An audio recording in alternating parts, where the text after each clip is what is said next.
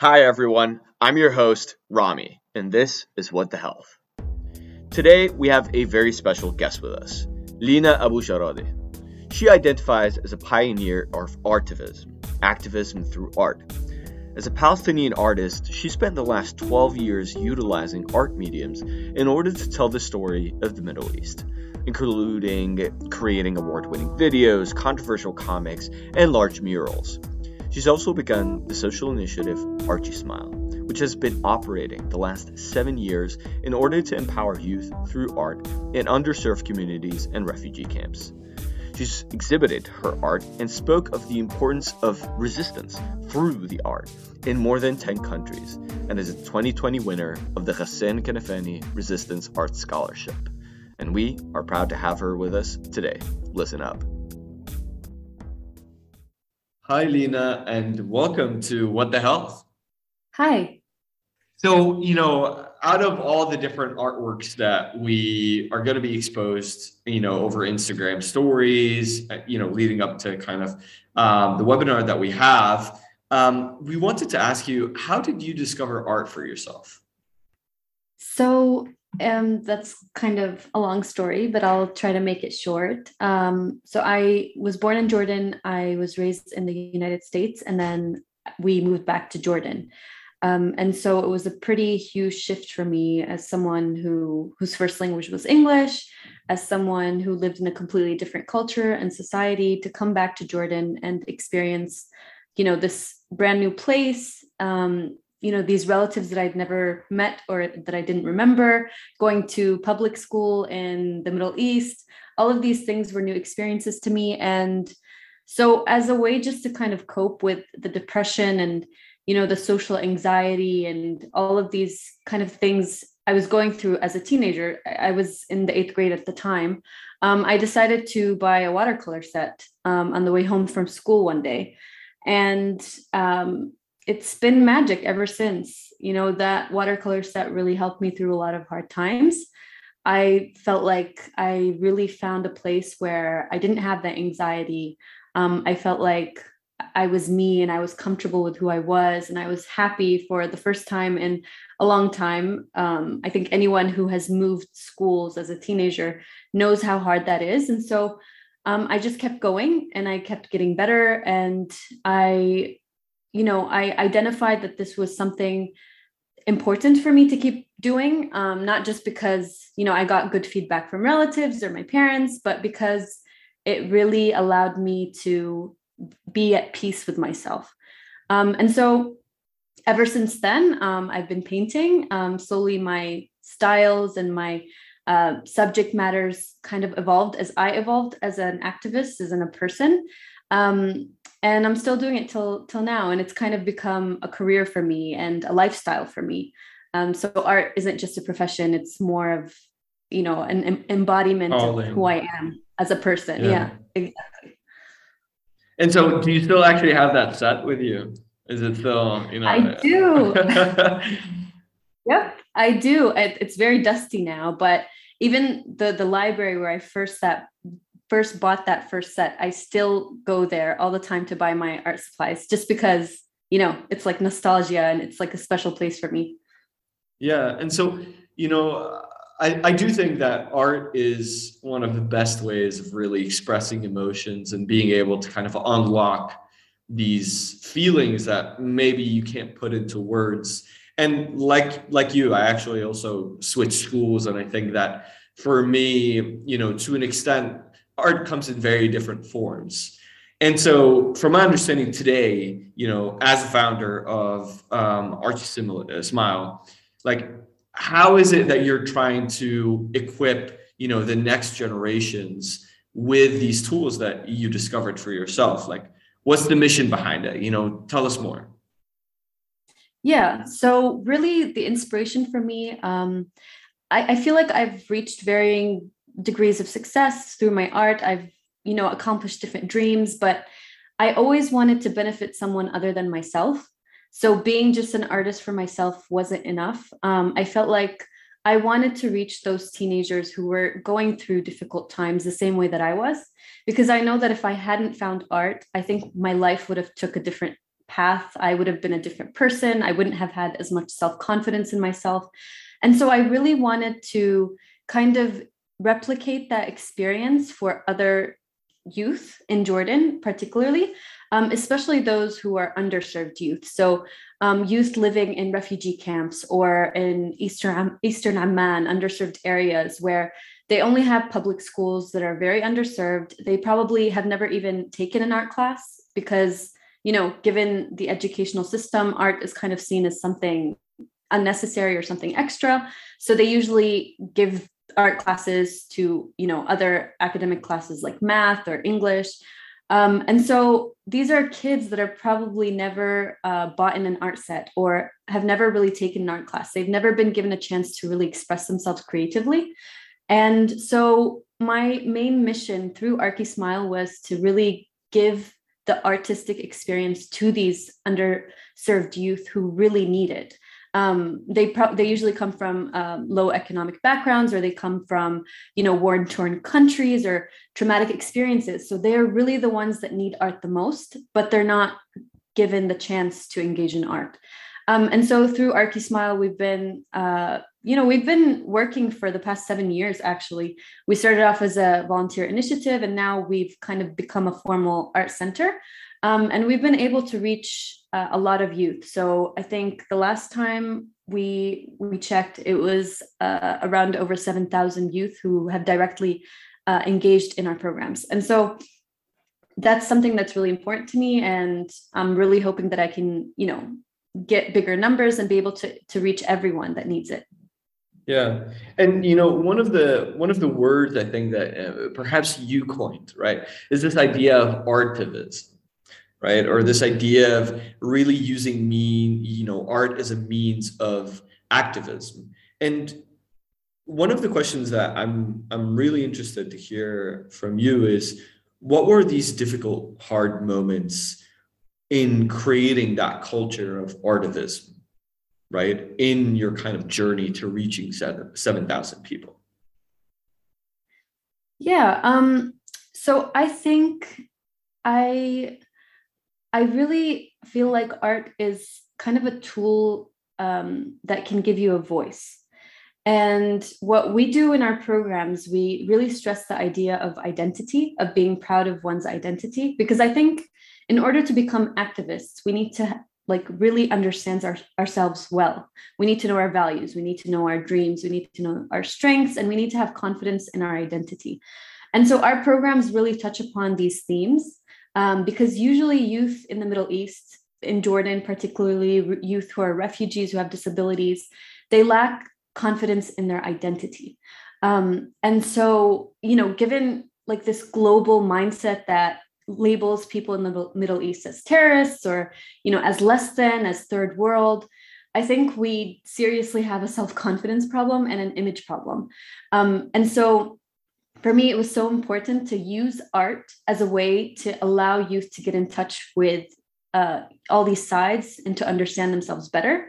Because once they do, that's when we can actually have youth who are able to change the world, who are able to change their communities for the better. And obviously, there's so many challenges that come with that. I mean, art, as I mentioned, there's not really a culture of appreciation for art in Jordan.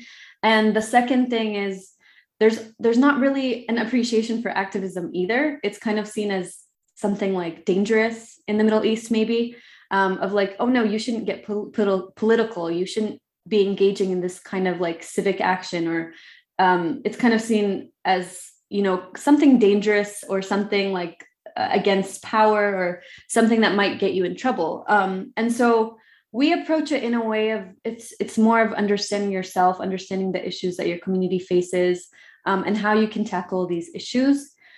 And we hope that by doing that, we are activating this culture of artivism, of that youth can, creatively express, their displeasure, or they're able to express what's on their mind in a positive and a healthy way. And they can definitely have voices, and they can say that we are not okay with this and this and this, but in a creative way that actually allows them to release, these negative emotions, but also makes them feel like they have agency and control of their lives. Yeah. No, I mean, I resonate with that so much, having grown up in Egypt, because, I think for both my parents, there was always this idea of activism as something dangerous, as you were saying, like something as to avoid, like demanding change is actually an issue and not the solution, it almost seems. And I think in the way that you're kind of suggesting, it's almost like not silently protesting, but protesting very proactively and very peacefully, right? I mean, a lot of different artworks that you have tackle, for example, the idea of the Palestinian-Israeli conflict, right? And so, and in that vein, it seems like art can be larger than that person. It is tackling an issue that is seemingly perpetual, through the lens of one person. Like it is a almost a perspective captured in time, right? But to what you're saying, and I think it's such a noble cause. One of the things that I want to be bringing us to is the idea of burden, right? Like so often people carrying the weight of pushing things forward meet these walls of doubt or fatigue, and at the end of the day, you feeling like the weight of 7,000 people on top of you is a lot to bear. And so, did you ever feel actually burnt out? Like, did you ever struggle from, advocating for this form of artivism in its purest form, so to speak, in this journey? Yeah. So actually, for me, the burden was more than 7,000. For me, I kind of, when I woke up to the Palestinian cause and the suffering that Palestinians go through, I actually took on the burden of every Palestinian around the world. I felt like this was my cause and it's my responsibility to somehow get the word out about Palestine and to make people aware of what's happening. And so I feel that as a real burden of like, why am I not doing more? I should be drawing more. I should be doing more. I should be speaking more because these people depend on me, particularly those living under occupation. So I'm a Palestinian, but I'm in the diaspora. But, Palestinians living in Gaza or in the West Bank are literally living through a brutal occupation, and that's affecting them in a very real way every single day. And so that's a huge burden that I also shoulder. And yeah, sometimes it can get pretty heavy. But I think as I've matured, I've understood that I don't really need to react to every single event with a drawing. I think the best way that sometimes we can serve these causes that we love so much is to be okay ourselves. I had a Palestinian activist artist who was telling me that the best way that you can serve this cause is to succeed and thrive in what you're doing. So even if that means like I am taking a year off to study my master's, or I'm taking a year off to focus on my mental health and my family and my business, and I'm trying to make a living, he was like, that's okay. You don't need to just continue being an activist and not have your life in order. So I think something that activists should really be aware of is that we can't help the world or we can't help others unless we're okay. And it's fine to take that time for ourselves and to really strengthen ourselves and our knowledge, and then come back and continue the fight. It doesn't have to be a 24/7 struggle or fight that we're forced to go into. Yeah. No, and you can't always and consistently be on, right? It is exhausting. And so for you, like besides art, has there been other coping mechanisms for you in similar to what you were saying, being able to sit down, being able to see your life for what it is, and accepting these accomplishments, but also recognizing that you need to take care of yourself. And so like in that, how do you take care of yourself? Yeah, so there are different ways and different times. I remember, I don't know if you remember the Christchurch shootings in New Zealand. Yeah. In Masjid al-Nur, I think it was called. I remember I was doing a drawing about that, and I really wanted to spin it in a hopeful way. And so I wanted to draw. There was this individual named Dawood. He kind of greeted the shooter in a very positive way. He said, "Hello, brother," and I thought that was so inspiring. And so I wanted to draw him, and I maybe repeated that video like 40 times just to get the details for my drawing. And after that, I kind of went into a very deep depression, and I didn't understand why until I kind of tied it together of that, like all these drawings that I'm doing about war and about justice and about, they're sometimes very brutal or they're sometimes very graphic. And I didn't realize how much it was taking a toll on me and affecting me negatively until that incident. And so I'm not someone who's ashamed to say that for example, I've sought out positivity therapy or positivity trainings or different forms of mental health trainings or therapy. And so in that period of my time, that's what helped me cope of, acknowledging that I really was in a bad place and that this kind of work was affecting me. And I kind of just stopped following the news for maybe around 3 months. I kind of gave myself a break of like, you don't need to read about every horrible thing that's happening in the world. Because at that time I was doing kind of like political cartoons. So every bad event that would happen, I would react with a cartoon. And so I gave myself that break. I sought out, professional help in terms of positivity therapy and these type of sessions that really allow you to kind of switch your mindset. And that really worked for me. And I think just taking that step of acknowledging that, okay, I need to make a change at this time in my life, it's really empowered me now of I'm more aware of what's happening with me in terms of mental health. I'm aware of like, okay, no, this is too much and you need a break. And so some other breaks other than art, I would say, exercise, jogging, being in touch with nature is really important, I feel like, for my soul. And so each person has a different thing, a different kind of outlet where they can really breathe and take a rest. But as long as you take that first step of understanding yourself and being aware of what's too much for you, I think then you'll be fine. Yeah. And I mean, I think that it's very brave being able to take that time for yourself. Like there is, a lot of power in being able to say, I cannot serve you if I cannot serve myself, right? Like I need to be able to first take care of myself to be able to take care of others. And it's the cliche idea of putting on your oxygen mask first, right? And so I do think, that it is amazing, the way that you speak about it, the confidence that you are able to really bring to this conversation, which I think sometimes, activists see it as we need to be consistently on the ground. We need to be consistently similar to what you were saying, like reacting. But there is also power in choosing what to react to and what, and that you are not alone at the end of the day.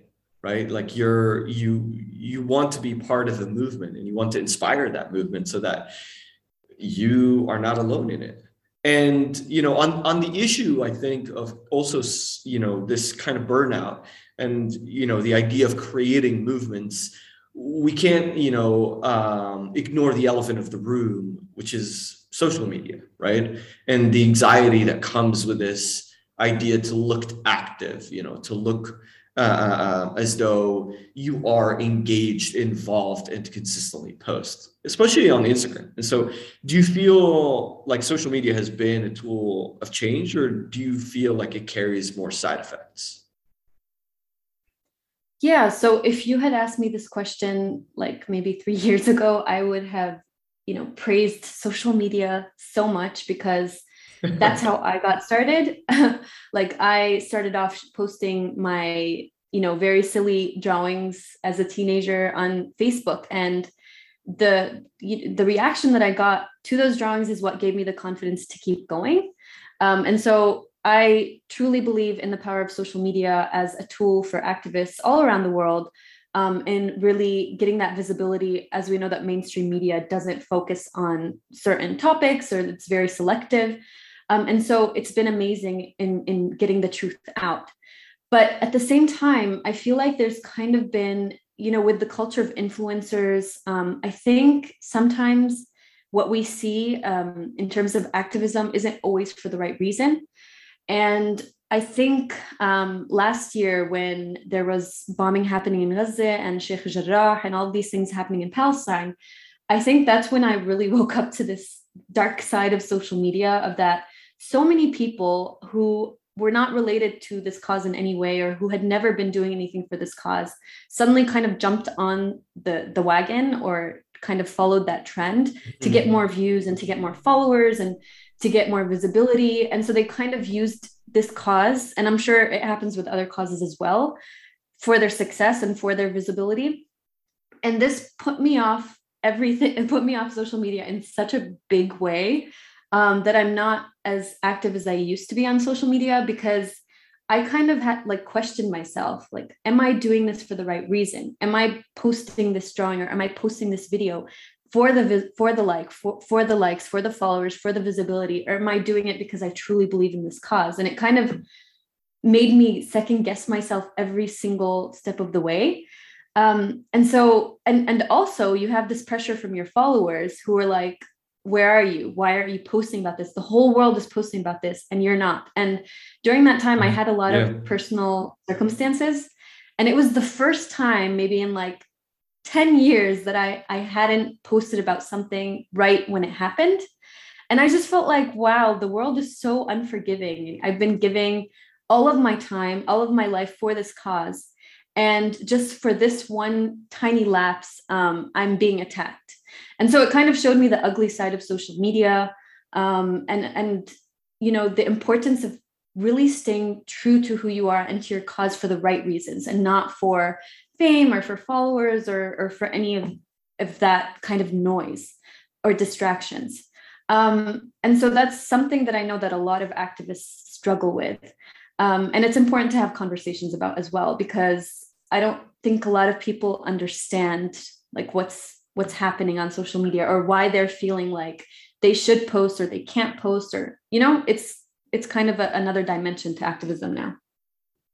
Yeah, no, and I think you put it beautifully when you say this idea that you've been dedicating your life to this cause, right? It hasn't been, this wagon wheel that you're jumping on. And when the sun sets, right, you're still working, right? Like when all is, when the dust settles and everybody forgets about this issue and they focus on the next crisis or whatever, the world is into, you're still giving workshops, you're still running an organization that centers itself on a lot of themes that are relevant to this conflict.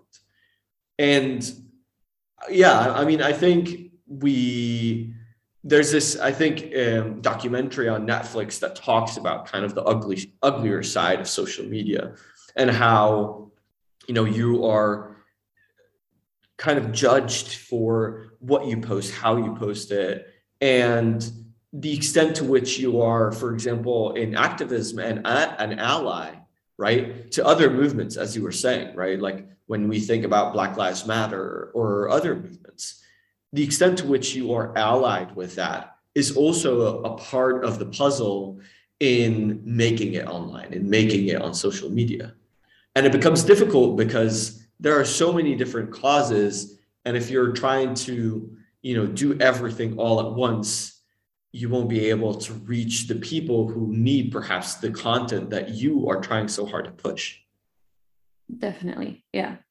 And yeah, I mean, it's difficult, I think, to be able to, really find that voice in social media. And so today, like when you think and look, into the work that you do online, who's that audience that you're talking to? Mm-hmm. So that's a difficult question. And what you were saying about, having to be specific, or kind of, be specific to a certain cause so that you can reach the right people. I've actually been told by other activists of you should only focus your art on Palestine, because if you focus your art on every event of injustice or every cause of injustice, then you'll never succeed. You need to just focus on one thing. And I'm kind of against that. I feel like if something happens in Syria that I'm against, I'm going to talk about it. If something happens in Africa that, you know, if something happens in the US with the Black Lives Matter movement, I'm going to talk about it because it's all connected. You know, we really need to understand this concept of intersectionality, and that, you know, the root cause of all of these injustices, all of these systems of oppression is really one. And so I think creating networks among different groups of activists is super important, just so long as you're respectful. So I remember when I did a drawing for George Floyd for the Black Lives Matter movement, I drew a Native American, a Palestinian, and George Floyd in the picture, but I was very aware that I'm not going to put Palestinian lives matter. I'm only going to put Black Lives Matter because, you know, there's that line of, am I using someone else's pain and someone else's cause to get visibility for my own cause, or am I really doing this to shed the light on their cause? And so that's something obviously to be aware of.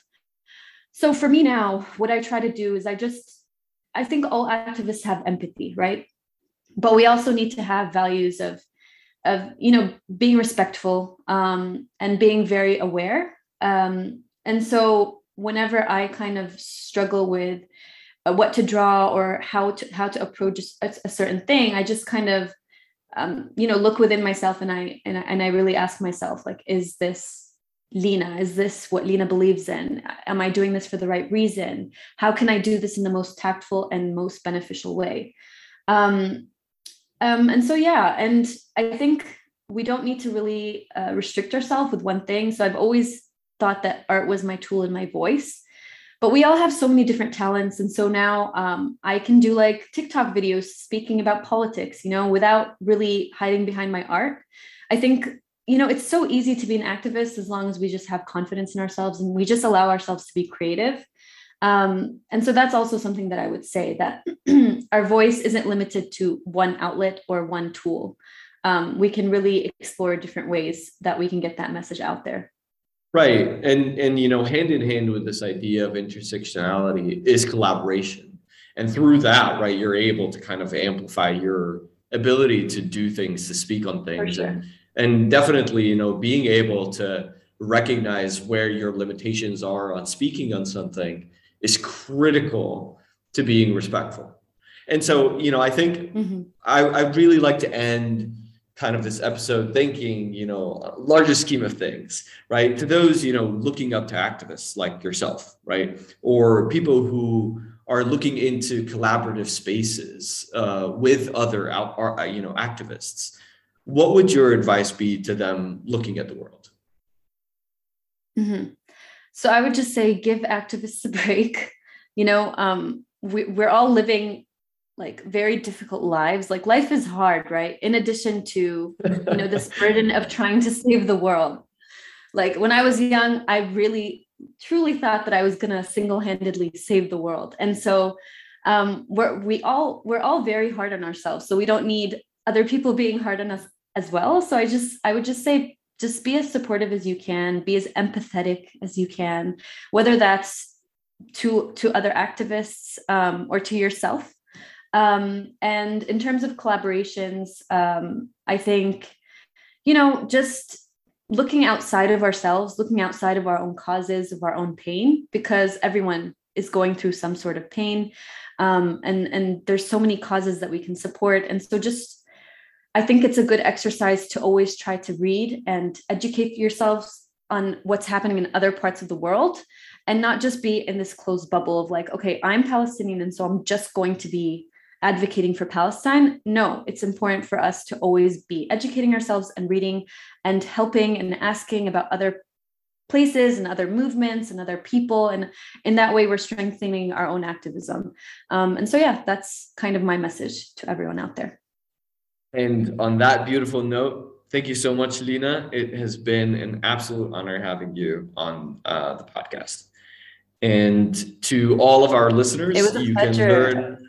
Yeah, and of course, no, it's ours. And so to all of our listeners, you can learn more about Lina's work on Instagram, as well as watch the webinar with her and Dr. Kamrun.